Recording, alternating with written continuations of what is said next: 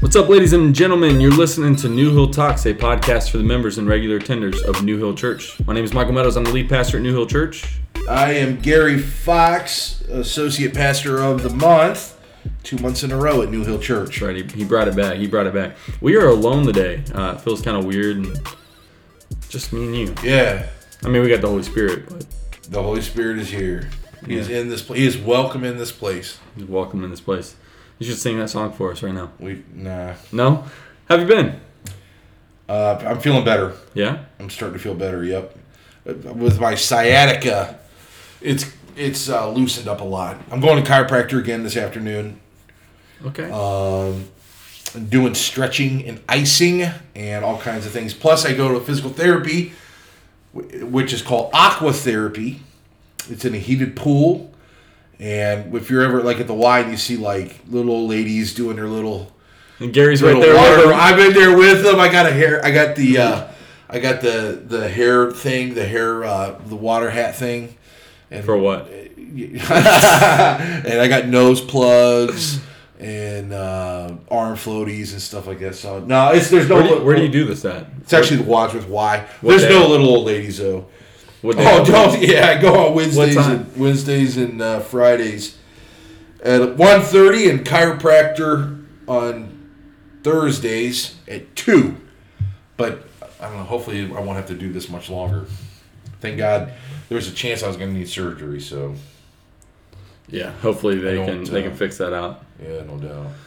Oh man, dude, did you watch UFC fights? Did you see the highlight? I saw it. I heard about it. Talk about like therapy. I didn't want to see it. Yeah, snapped it. Snapped his leg. Giving that little plug to the UFC for our buddy Chase, who's listening in, I'm sure, as this drops. So, it's something that we want to do, just kind of moving forward for a little bit of time. Again, if you guys have questions, you want to hear us address something particular, let us know, and we'll answer that question. It can be about faith, worldview, right? Based off of your faith. Hey, this is what's going on in the world. We'd love to know how we should respond and react. And but something we want to do as those questions come in is take time in these episodes coming up just to talk about some things that maybe were left out in Sunday morning's message. Can you explain what we mean by left out, Gary? Doesn't mean we just ignore it. It doesn't matter. It's some passages have a lot more. What's the word? There's lots of folds to this thing where maybe there's words in the Greek, for example, that could be understood in different ways, and you can really develop and paint a real bright picture, or there's real crazy amount of context, like historical context around the passage. And so there could be one passage where you could rightly preach the same 10 verses or whatever 2 or 3 Sundays in a row, hitting it at different angles, the same point, but bringing in greater context, so that way after 2 or 3 weeks of getting into all of that stuff, you really have a big, huge grasp of that passage. Acts 2 actually probably would be an example of that. Or there's times where, as you're a pastor, you're praying about what God would have for the congregation, where you don't feel the need to, you just don't feel Him pressing in on you to spend 3 weeks or 2 weeks on a passage. And so then you have to really concentrate on what's the heart of this thing, and then maybe touch on a few of these other issues and maybe make reference to them. But a lot of it you're just going to have to leave, for another time. And so this podcast, I think, will be a good chance for us to kind of sweep up behind that and talk about some of those things. Yeah, and talk a little bit more about the details and whatnot. So yeah, very good. So that's what we want to do. We want to take some time at the beginning of these episodes, and it may depend on how long we talk about it, whatever was left out. I'll even back up a little bit to something I thought was pretty neat the other week. Do you know why they met in the upper room? This is not a joke. Sounds like a joke. Yeah, by the way. Right. Why did they meet in the upper room? I don't know.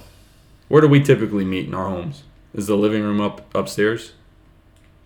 Upstairs from what? The basement, yeah. Well, I mean upstairs. Like, do you hang out in your upstairs? Like, do you like walk in? Are your bedrooms on the first floor? Usually, yeah. I see what you're saying.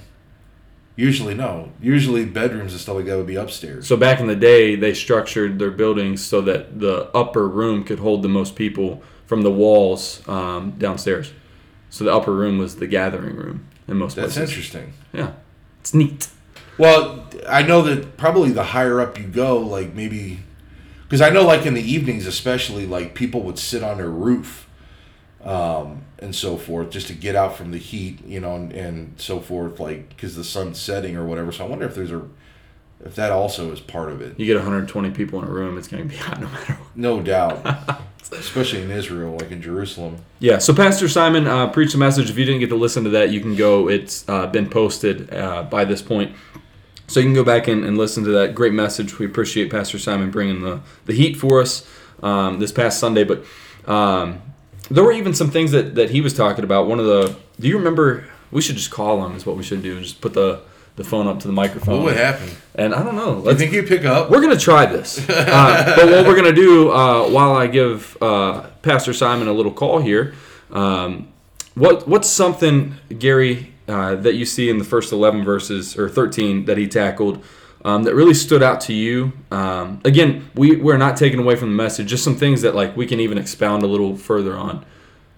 Yeah, well, I think he did a real good job with talking about the different feasts, and you could. I learned so much about that. That was cool. Yeah, I mean, that's one of those issues where you could do a whole message on the feasts of the Old Testament. You know, when we read in the New Testament, the day of Pentecost had arrived or it had come. That word meant something. You know, so what was Pentecost? What was going on? You know, with that and so forth, and how that is a fulfillment. The fact that the baptism of the Holy Spirit came at Pentecost in Acts chapter 2, and the purpose of Pentecost kind of prefigured that, or kind of foreshadowed this coming harvest, this coming what we would, you know, now we would say the coming of the Holy Spirit. So I thought that was an interesting point, and I'll be real honest, if it, like. When you're a pastor or a preacher, you can't help but think about the passage that someone else is preaching through, because just the way you read the Bible is different because you've done this before. And so I don't even think if I had been asked to preach this, I don't know if I would have got into that. You know what I mean? It was like I was like, dang, that is really good. Like it wouldn't have. Right. I'm saying that as attaboy to Simon. That is a very worthwhile consideration to helping you understand what was going on here. Well, yeah, I mean, and Pentecost had been talked about for a long time. Like, I mean, even with the foreshadowing, you know, Simon talked about the feast being a type of the things that were to come, and right. David is a type of the one who was to come, yep. And so we see things like that all the time, but often overlook them, even as pastors. I mean, like you and I, like we're talking about like how we like overlook, or maybe like we'll read about it in a commentary, but like really to drive that home. That was really good. For me, I like when I read this text, one of the things that like stands out to me, and even like in a deeper study as I was doing this as this text was being prepared, but thinking about all of the people there, you read in verses 9 down through 11, all of them, all kinds of people, like the nations, right? Yep. They're there, and it says, we hear them telling in our own tongues the mighty works of God. And that was something Pastor Simon hit on for a second, was kind of like this reverse of Babel. I also read, like, it's not a complete reverse because it's not like we've gone back to one language. There's beauty and diversity within languages and dialect and whatnot. But what's great is that the gospel can be understood across the board. Right. Like, it's going into, it's not just, like, the people of Israel. It's not just the Jews. Yep. But that this wall of hostility has been taken down, and the gospel is going forth to the nations. So you see a little bit of the Great Commission playing out just here with all of these nations being represented. They were there for They're there for Pentecost. Yeah. He also mentioned this, and this is a good point, where he said that a new nation is born now at Pentecost, the church. So you've got Israel obviously represented there, and then all of these other pagan and heathen and Gentile people that are there for Pentecost for various reasons. Some of them maybe they're just for commerce, like literally they're coming to sell stuff, because whenever there's a ton of people show up, you're going to have vendors of different sorts show up. Maybe some of them are God-fearers, maybe some of them are just interested in this kind of thing, or what, for whatever reason. But now there's a new nation, there's a new people that is both Jew and Gentile that has been born. And the term that has been coined that is sad that we've lost is the word Catholic, which is a unique term, and it's a very beautiful term, rightly understood. And it's that the people of God are Catholic. They are universal. So whether, in other words, you don't have to be a Jew, you don't have to be an Arab, you don't have to be this, you don't have to be Asian or whatever. You don't have to be either some ethnicity or some secular, just kind of like a culture. The church is universal. The church is Catholic. It is all languages, all peoples. It is open to every nation and tribe and tongue and so forth. So right. That starts right here in Acts 2. Yeah. All right, we've got a special guest here with us. Simon, you are on the podcast. We're recording live. Hey, buddy. Say what's up. Hey, everybody. How's it going? There you are. All right. I don't know how this is all going to sound. Are you working too hard or hardly working? Both. No, I'm just kidding.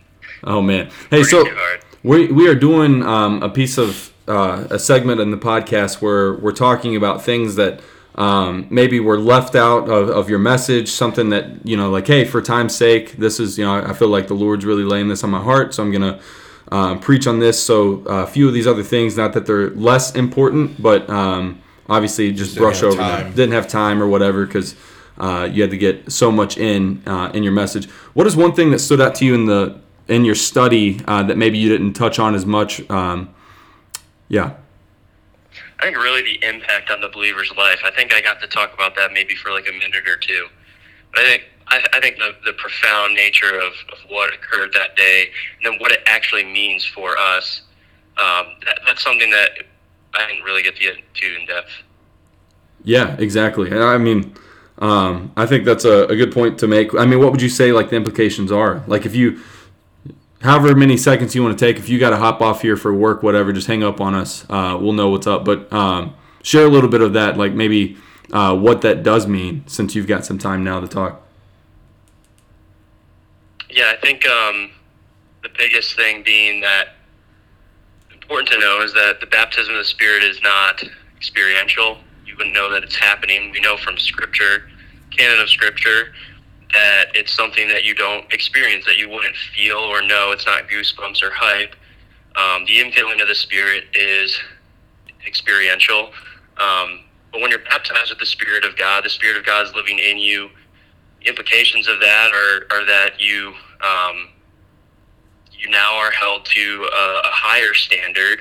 It's not just obeying the law; it's a law of the heart. So then you get into heart intention. It's a law that not just doing the physical act, but the desires of your heart.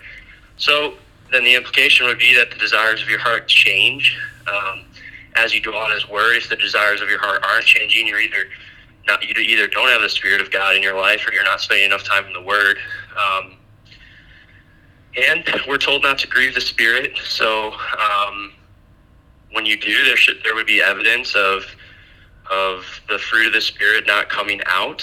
When you grieve the Spirit in disobedience, or you're living in sin, or you're not able to really control your flesh, then you're going to see the implications of that affect all your relationships.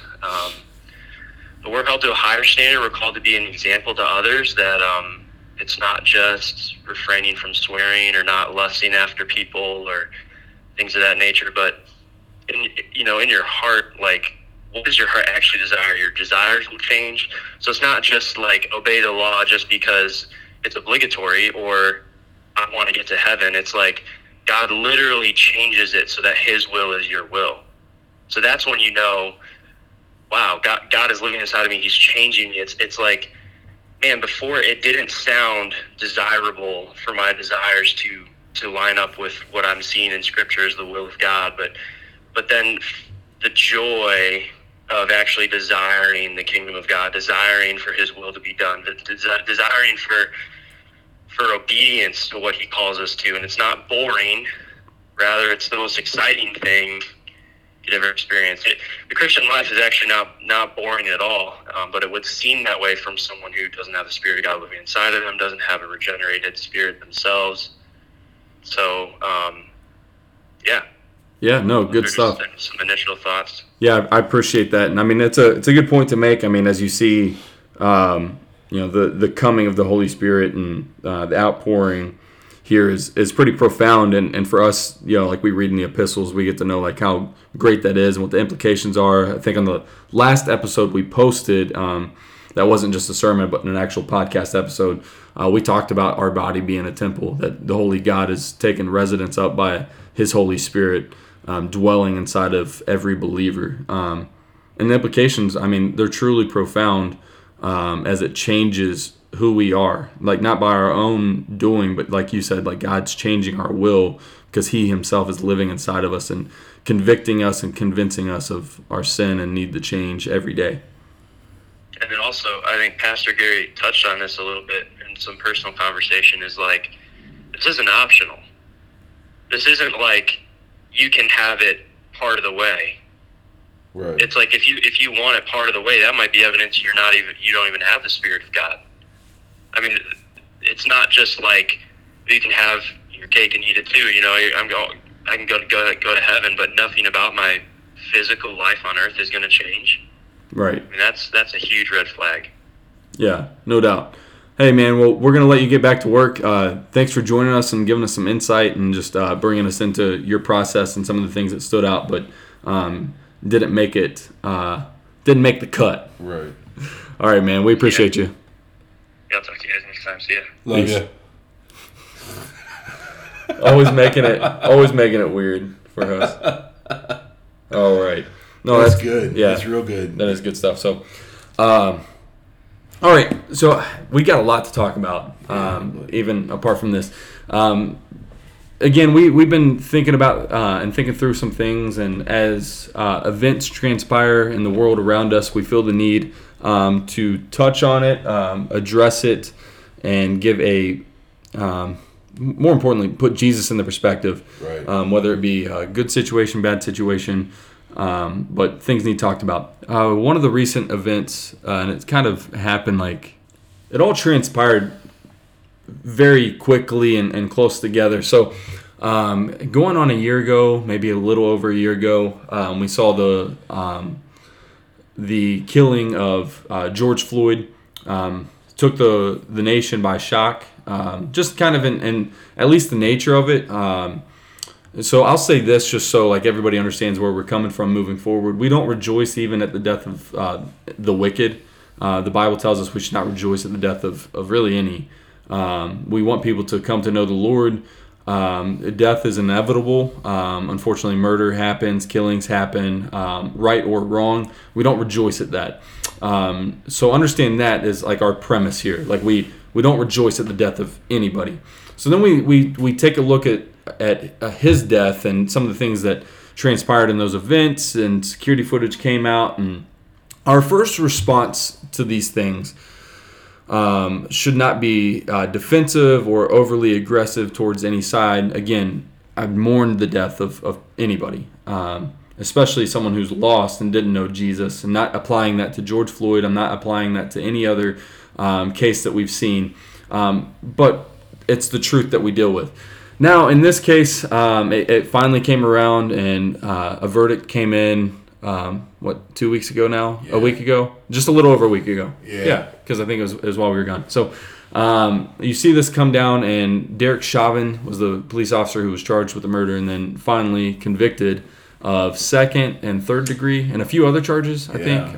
All of them. Yeah. Manslaughter, everything. I just can't remember what all was the case. Now, what's interesting here is I'll try and navigate this, Gary, and then let you talk too, because you've got a lot more insight. But even for me, not understanding law, I was shocked at least the second-degree charge of murder.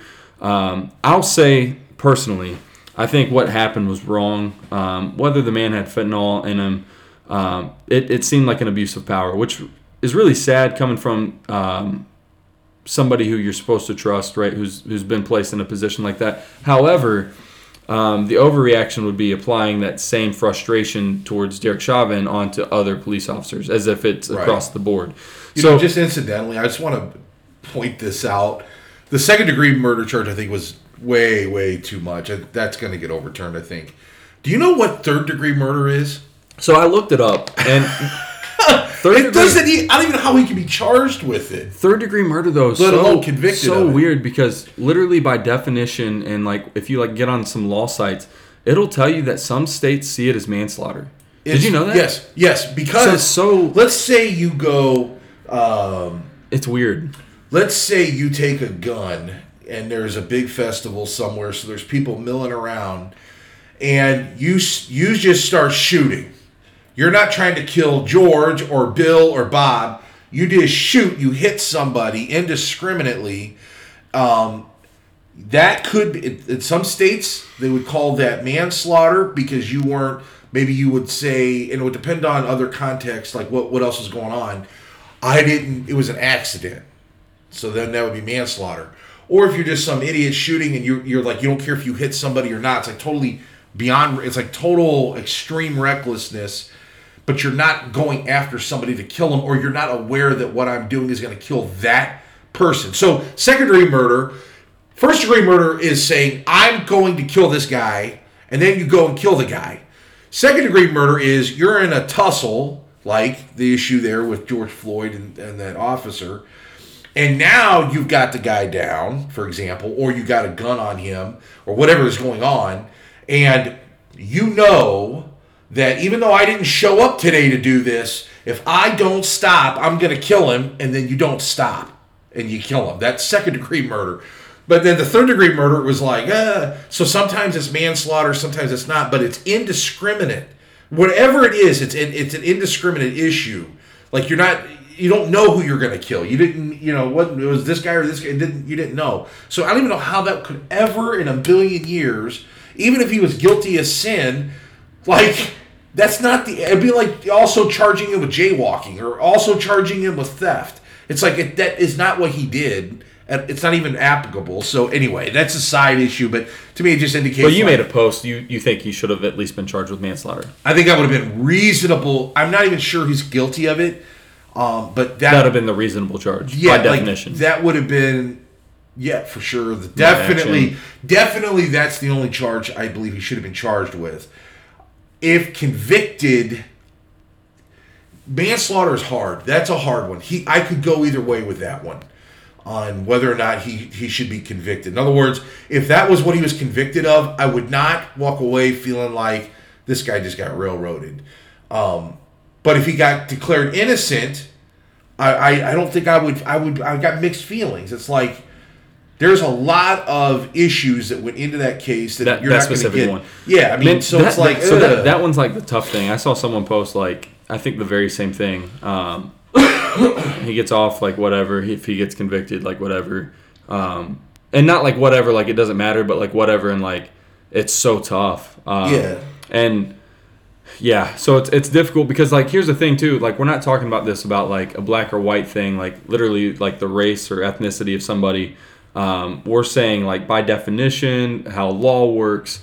That's the perspective we're taking. So it sucked that he died, period.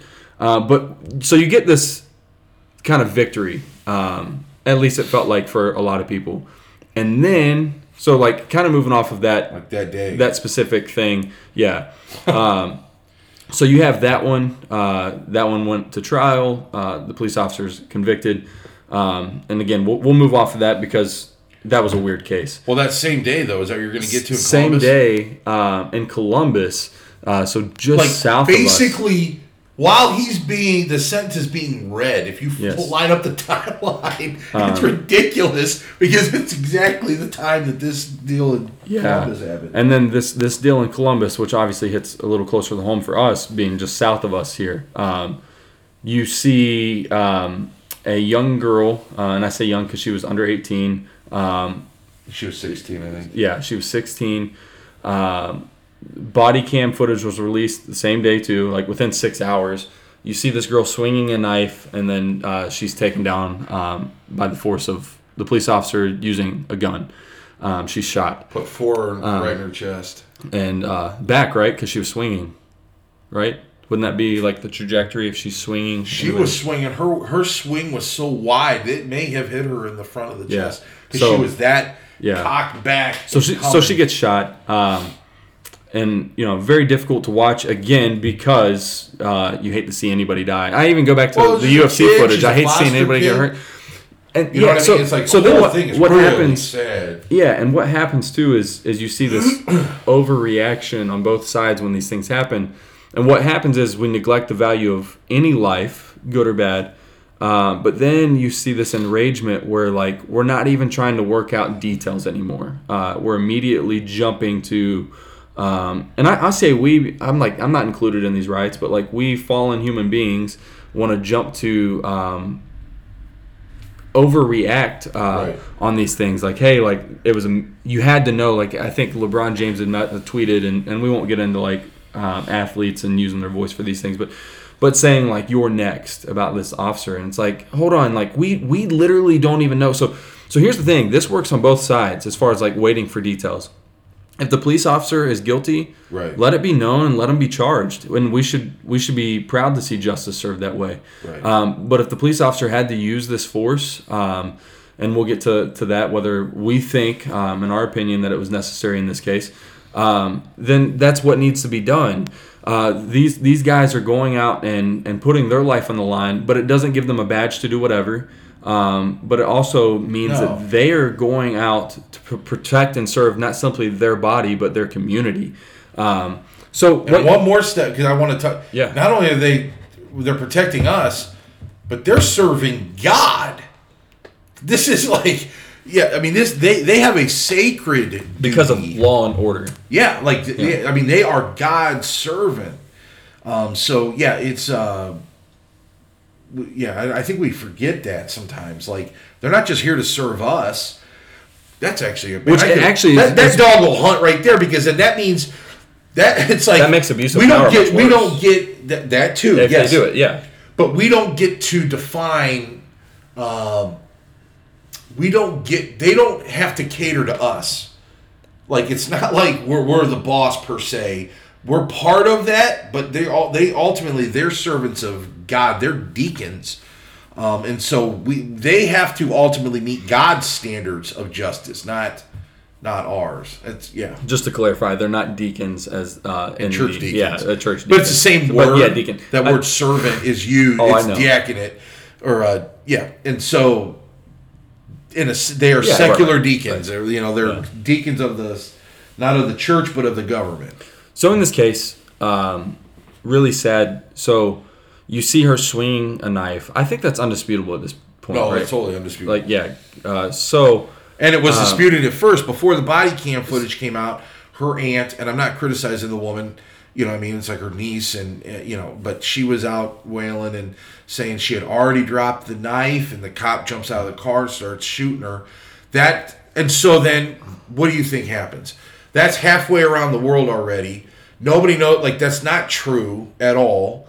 And so then, because of these lies, Columbus has to release this footage. And it's sad because, like, again, this is what's sick is we shouldn't have to be at a point where we're getting footage of a 16-year-old dying. Whether I'm sure right or her wrong. aunt thought that because the knife was on the ground, because she just blew away and dropped the knife in the process. So when the family and other people, everything's it's so fast. Boom, like why this? Like, what just happened? And you look down, the knife's on the ground, not in her hand.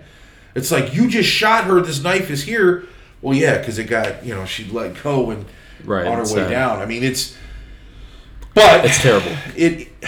This stuff is what we need. I think is a refresher on what is the role of government, what is our responsibility to government and the enforcers of government and of law, Like the Bible deals with this stuff, and it's like half the country doesn't, like, it's like they've never heard of this before, right? That, first of all, this is a God issue. And there's two ways in which this applies or comes out. In Romans 13, God instituted government is not a terror to good conduct. So the government has a responsibility not just to the people, but ultimately to God to not terrorize. It doesn't even say holy behavior or righteous. It just says good conduct. So normal living, regular, peaceful living, God instituted government is not a terror to that, right? And so any government that is terroristic, does terrorize their people, is not God instituted, and it is not legitimate, and we're not to submit to it. But any government that is not terrorizing its people is God instituted, even if they're stupid. It is God instituted, even if they're inefficient. It is God instituted, even if they're godless, but they're not terrorizing their people. It's God instituted, and it says that in Romans 13, starting in verse 2, therefore, because it's God instituted, they're not terrorizing the people. Whoever resists the authorities resists what God has appointed, and those who resist will incur judgment. Now, if I said that right now, if they had me on Fox News or something and said, "Oh, Pastor Gary, what do you think about all of this?" and I just say what I just said there would be venom, and people would be hissing at me. Whoever resists those authorities and the cops on the ground, they're the hands and feet of these authorities. They're the enforcers. They're resisting God. They're resisting God's authority over people. So, resisting arrest is a sin. This is a sin issue, right? So before we get to what authority does God give in the police to enforce the law, before we get there, excuse me, it needs to be said that it's not just stupid and foolish to resist arrest, because you may catch a beating. It is sinful to do that. God has given them the authority, and whoever is doing that is sinning against God. They will incur judgment. And then again, he says, rulers are not a terror to good conduct, but to bad. You're saying resisting arrest from those who are doing good conduct. Yeah, you're right. Exactly. So like if they tried to arrest you for worship and you resist? Yeah, that's different. Okay. That's totally, yes, that's a good point. Let's just clarify. So exactly. So, or if they suspect you of doing evil conduct and you weren't. So they're coming to you. If they come into the church and say, we're arresting you for worshiping the Lord Jesus Christ, and that kind of talk happens all around the world, it's not like an unusual thing, then tussling with them or trying to protect your people, that's not a sin. But if they come up to you and they say, you, Michael Meadows, are under arrest for shoplifting at Target, and you weren't even there, but they're coming to you because they have reason to believe in their mind, because of bad information or whatnot, you're to submit to them because they are carrying out not evil, they are actually carrying out good by arresting somebody that at that point they believe has committed evil. So they're trying to enforce the law. Now, there is recourse for this through the judicial system and so forth, but you may say to them, hey, you got the wrong guy, right? But once they tell you you are under arrest, you recognize that it's not God. Jesus is not arresting you right now. So they're not perfect, and you recognize I'm having to submit to this, and I'm going to have, because this government, as dumb as it is, I still argue it is not a terror to the people. although they're very stupid, as Donald Trump would say, believe me. Organizational. Believe me that, well, and the people running it. Believe me, they're very stupid people. So, I get that, right? But they're not terrorizing us, so you submit to that. And then, by God, if you are driving on suspended plates and you got weed in your pocket and they pull you over, what planet are you living on where you think because you're black, in this case, 50 years ago it may have been because you're white or whatever it is, but in our day we're talking about this black cops arresting black people.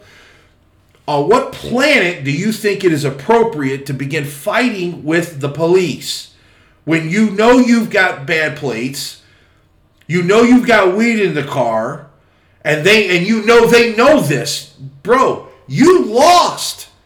You're going to jail, dude. Like there is no outcome where you're not going to jail, right? Legalize weed. So just or whatever. No, let me clarify. I was saying. We joke around. He said, "What world?" And I was saying, "Well, just legalize weed." I'm not advocating for that. That's me throwing a stump at Gary. Right. But I got to clarify because we're talking about hot stuff. But my point is so there's this is foolish. You're not right. Going to jail. Right. Like you acting foolish is not going to get you not into jail. Number one, and number two, the bigger issue though that needs to be preached, frankly, in the black community. Because they're the ones that have a problem with policing right now. They're the ones complaining about it primarily, right? The first thing you all need to hear is that it is God ordained and resisting arrest unless you are being terrorized and you having weed in your pocket and having having suspended plates and being black doesn't mean you're being terrorized because you're black. They've got reasonable cause for you to be pulled over in that moment. So you have no right. We agree. More than likely, it's not the case.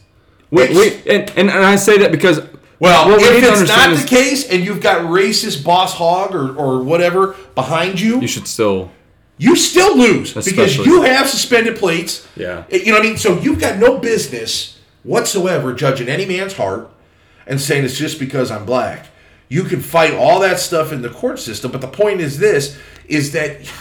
This is God ordained. What you just said is really good, though, and I think people need to hear, especially because what you're pointing us to God ordained government, God ordained just law and order, just obeying it, don't sin, because it's a God thing. But then if there's a problem, what Gary's saying is you can fight it in court. But if you don't make it out of that car alive, if you don't make it past that interaction alive, that altercation alive, there's really no voices to fight for you. At that point, it's hearsay. Even if it's truth or wrong, you know what I mean?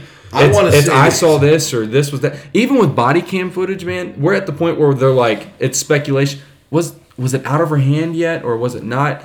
But you won't live to tell. No. In in some cases, should you live to tell. Now, hear what I just said. You do not have the legal or moral right to fight with the police. God said, Romans 13, you are to submit to them. So you have no basis to be fighting with the police. And the police, it says here in Romans 13, that he is a servant of God, an avenger who carries out God's wrath on the wrongdoer. Therefore, one must be in subjection, not only to avoid God's wrath, but also for the sake of conscience. It says here that, where was I at here? They're ministers of God. And they have a sworn duty to uphold the law. Okay? So we're not here to have a conversation. And I tell people on the reverse side on how to deal with the police, they're not your friend. You're not their friend. They're not your friend. You give them what they want, and that's it. They're there to enforce the law. And if you're fighting with them, either verbally, thinking you're going to debate with them and somehow win, you're not, and nor should you. And if you're physically going to start fighting with them, they're still going to enforce the law, which means seize you, which means stop you from doing whatever they think you were doing. Mm-hmm. And then when you compound that by attacking them, reaching for a gun, reaching for a knife, coming at them, overwhelming them, their obligation is not only just to their little kids and their wife and their partners, their fellow cops. They're obligated by God to stop you from doing that. So if you start fighting with the police, and it's so crazy that we got to say this, but we need to, here, let me say, you may die and you may need to die for doing that. And we need to start saying that, and we need to stop telling the police that somehow they need to apologize for killing people when there's people are threatening the life of somebody. While ignoring the fact that either like the one girl they didn't want to do that. You know what I mean? Like, there's no, they never said. That's the thing is like no one's talking. Well, not no one. Most people aren't like interviewing the police officers and saying like, "How do you feel about that?" You know why? Because they're going to counseling over. Oh things. yeah, like, no, it's ridiculous. The things that they see. So in the case in Columbus, that girl was killed, and some people said, "Well, were you afraid of a girl with a knife?" No, but the girl who was standing there in the pink outfit there, she was afraid. She didn't have no knife. I don't have anything on me right now. If someone's swinging a knife, yeah. So the cop, or if it's the cop who may get, like that one kid who was 13 or 14, that they knew he had a gun. They saw him, they for sure heard him shooting it, and he ditched it at the last second and turned. It's in the middle of the night, 2 a.m. Yeah, okay, he ditched the thing, and a nanosecond later turns around. That cop doesn't know that gun has been dropped because it's dark. Which is actually goes back to your point to like what police officers have to deal with all the time. That aunt that came out and said she dropped her knife. It's so like pop, just instant. Like it, and that's what we mean by pop. Like it's in baseball they call it a bang bang play. Yeah, and like it happens so fast you've got to react. Yeah, and so if you slow down the video, you can see. Yeah, but in real life, that's not how it works. Yeah. So people need to understand that it's not wrong for cops to do that. Now, we could go on and on about police brutality. All of that is also a sin because it happens. And it does happen we're not justifying abuse of power because they are God's servants. And they are, as God's servants, not to be... In fact, God's true servants, civil servants, are not a terror to good conduct. And so a cop who is abusive, a cop that is, a murderer, that is not justifiable. No. And so that needs punished. Right. It needs to be illegal. There needs to be all of these things. Mm-hmm. But we need to get back to, like, basics here, folks. And it goes back to the Bible. Literally, there is nothing that goes on in society that the Bible doesn't tell us what to do and how to think about these things. And if you have young people in your life, whatever their color is, but man, do you need... I don't know if it's the music they're listening to where they're like, F the police, and they're fighting police, whatever whatever they're thinking that is going to go well. It's not going to go well. And the rest of us sitting back at home watching this on the news, we need to be comfortable saying, nor should it go well. If you're fighting the cop, you must catch a beating for that until you stop fighting. Because you submitting is not up for debate. So if you want to get billy clubbed until you're unconscious and have brain bleeding, then that's where you're going to go. Mm-hmm. And the cop is right to bludgeon you like that until it happens. Yeah, so I would even go the step to say, like, if they come to arrest me because of worship, cuff me. It goes into, like, one of those things, and let me tell you this is the reverence I just have for the police. Like I understand their authority. I understand that there can be abuse. Because here's the thing, I don't know any of the police officers personally here in our town. So I've got to work on the sense that they may be wacko. Yeah. Literally. And guess what? They've got a gun by their side. So even for me, I would rather go ahead and you cuff me. Like, I'm not going to stop worshiping, which means, in that case, we're talking about an extreme here.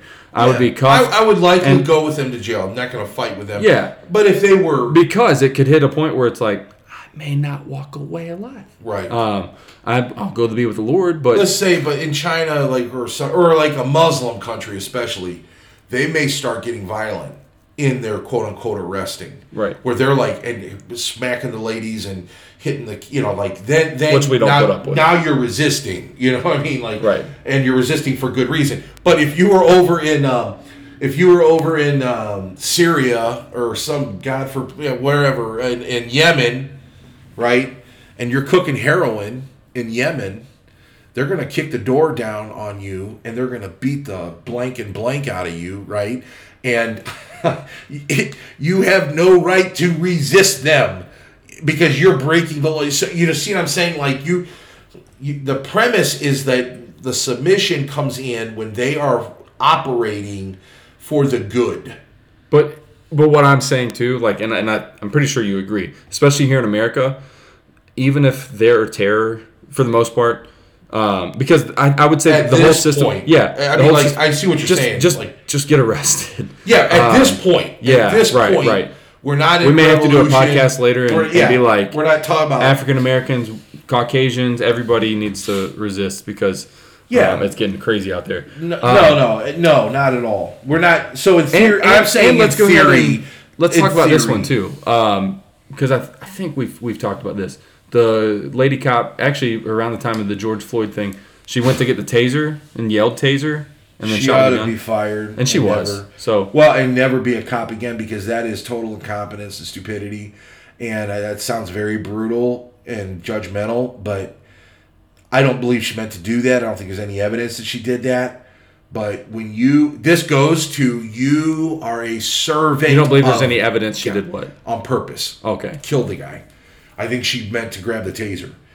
But you are a servant of God. And just like the pastor's role is sacred in that sense. Like, you don't just willy-nilly let some hillbilly that doesn't, or maybe a hillbilly, but somebody who's uneducated, doesn't know the Bible, but is a real nice guy, he doesn't get to be the pastor. That's not how this works. Why? Because you have a responsibility to God to fulfill the mission of God in that, whatever that mission is, in that context, right? So, likewise, because of everything I just said about the cops has the right to beat you down. If you're resisting them, they have the right to kill you. They have a license to kill you if necessary, right? They have the, not only that, to those extremes, they have the right to put your arms behind your back and cuff you like an animal, put you in a cage like an animal. They have the God-given right to do these things. So, because of all of that, what I just said, you better make sure that you've got quality servants of God as policemen. People that even if they may not be Christian, you would call them maybe a God-fearer. They're aware of that concept, that they don't just work for the chief or they don't just work for whatever, but they have a moral obligation to be righteous and because of all of the authority God gave them. So I don't believe somebody who is competent, okay, would accidentally grab a taser or grab a gun instead of a taser. They don't feel the same. They're on two different sides of her body. I think it is literally somebody incompetent. Now, she'd been on the force like 15 or 20 years or something, and apparently this obviously has never happened before, but that's by the grace of God or something, because either she used to be competent and maybe she's getting older, or I don't know what the deal is. Right. But you can't let somebody like that be a cop. Period. And I thought it was important to kind of end there to let people know like how much we value this position. It's a high calling for excellent. It needs to be excellent people. And I'll say, as much as I don't care for all the things going on, particularly in our community with the discussions and pastors about police brutality and stuff, our city does a great job with community efforts to connect the police with the community, because that helps police the community. Like, you're able to know people, and I think that's why we don't really hear about much going on here in town. Recently, we had an event just in the past few days, and it was handled well. But again, some guy got tased or whatever. But the police are out in the community, and look, I expect them to use force if it's protecting our community and serving our community. You don't want to live in the alternative. Yeah, and not all cases require the maximum force. No, you don't. Like, tasing's a force. For sure. Yeah. And you could mess somebody up. Batoning's a force. Do you know tasing could kill you? Like, it could give somebody cardiac arrest. Like, it's not like it's, like, completely safe. You're literally electrocuting somebody. But it's less lethal, less likely. I'm going to die by the hands of the police one day. You want them to tase you? No. Oh. I'm just going to. Because I will have a heart attack every time I get pulled over. Man, when I break a rule or think I broke a rule. Now, let me clarify. This has nothing to do with the police. This is me being like, I always feel like I've done something wrong. And I've been pulled over twice here in Medina. And both times were because Aubrey's license had expired. And I was the one driving, and they pull me over, and like I've got my hands up on the steering wheel, like I'm like, my heart's beating, and because they're not your friend. And they immediately look at me, and they're like, do you know the owner of the vehicle? I'm like, it's my wife, she's right here. And they're like, do you know your license is expired? She says, yes, I know. And then she's like, okay, and they'll like walk away, and I'm like, police. Dude, I literally got pulled over that time about Aubrey's license, and I was like, how did I do, officer? And she was like, what do you mean? And I was like, did I do everything right? Like, did I help you out? And I think those things are important, guys, to build these relationships. Have brief interactions with the police when they got their badge on. Yeah. Once they're off duty, then they'd be your friend. Yeah. If not, listen, they're under so much stress that you don't understand. Yeah. Because they may have 2 hours ago, I was listening to one cop that was saying he had to go back out. Like, this guy, I think he killed himself or almost killed himself, shot himself, and there was like brain matter that splattered on this cop or somehow got on him like that. And it's like horrifying. He had to go home, get changed into a new uniform, and he was back on the street in an hour and a half after taking a shower and things like this. And then he had to pull somebody over and give him a speeding ticket. And so you don't know that crap. You don't know if they just saw earlier that night they took a call of some woman that got raped. You know what I mean? And they're not your friend. This isn't buddy time. Give them don't give them lip. Don't give them nothing but what they ask for. Man, they go through a lot. Yeah, it's like you don't, and so don't think like. Pray for them. Or they may have an attitude. They might be jerks that night. Right. Well, why? Because they're white? No, because they just had to deal with some god awful thing. Right. And literally on the same shift, they may deal with somebody who they walk in and is bloodied and had been raped like so bad that you can't even fathom it. And then once that's wrapped up, traffic violation. Yeah. Then you just turn mad. Yeah, you just went through a red light and that cop's now pulling you over. So it's like, yeah, he may be a little bit edgy. It's like, I don't know what to tell you. So just obey what they're telling you, okay? And you're going to be okay. Like, just that's what's going to happen. This is a God issue. These people saying defund the police. If you're voting for that crap, you're voting for the devil. Like, that is so satanic and anti-God. That is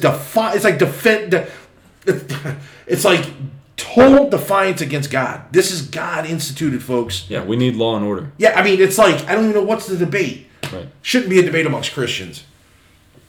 We hope that this difficult podcast helped you put Jesus in the perspective. If you have questions about this episode or previous episode or about a relationship with Jesus, please email us at engage@newhilloh.com, and we'll reach out to you and answer your questions. All right, church, go out and honor God in all that you do, observe the things He's commanded, provide to the needs of others, and extend the offer that's been extended to you. Peace. Boom.